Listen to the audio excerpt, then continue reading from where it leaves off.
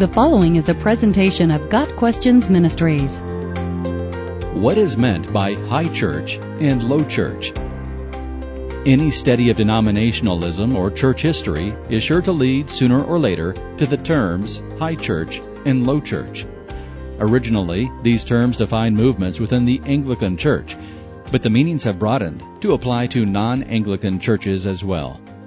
The terms have to do with worship procedures, specifically the use of ritual, liturgy, and accoutrements in worship. Leaders of a high church congregation place a high emphasis on ceremony, vestments, and sacraments. Leaders of a low church congregation place a low emphasis on such things and follow a freer worship style. Anglican, Episcopal, Catholic, Orthodox, and most Methodist and Lutheran and some Presbyterian churches are considered high church. Their worship services are characterized by liturgical readings and rituals. Their clergy wear special clothing, and they follow a calendar of annual religious observances. Baptist, Independent, Pentecostal, Quaker, Amish, and some Methodist and Lutheran, and many Presbyterian churches are considered low church.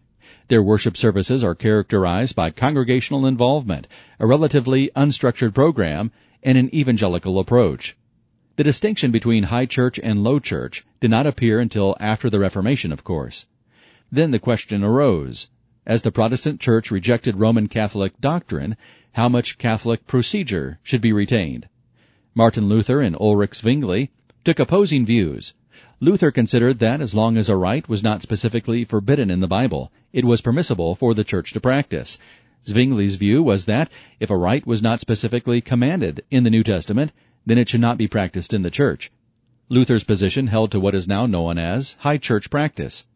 Zwingli's view, which led to the low church movement, is expressed in the Westminster Confession. The acceptable way of worshiping the true God is instituted by himself, and so limited by his own revealed will, that he may not be worshipped according to the imaginations and devices of men, or the suggestions of Satan, under any visible representation or any other way not prescribed in the Holy Scripture.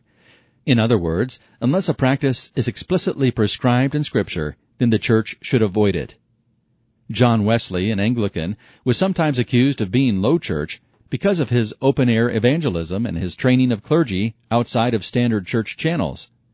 Wesley himself denied such charges, always emphasizing his commitment to the rituals of his church. To this day, the Wesleyan and Methodist traditions are an interesting mixture of high church liturgy and low church evangelicalism. Low church members often accuse the high church of being too Catholic.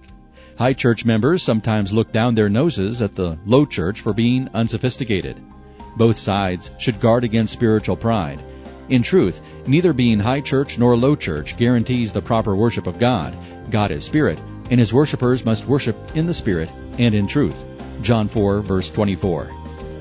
Got Questions Ministries seeks to glorify the Lord Jesus Christ by providing biblical answers to today's questions. Online at gotquestions.org.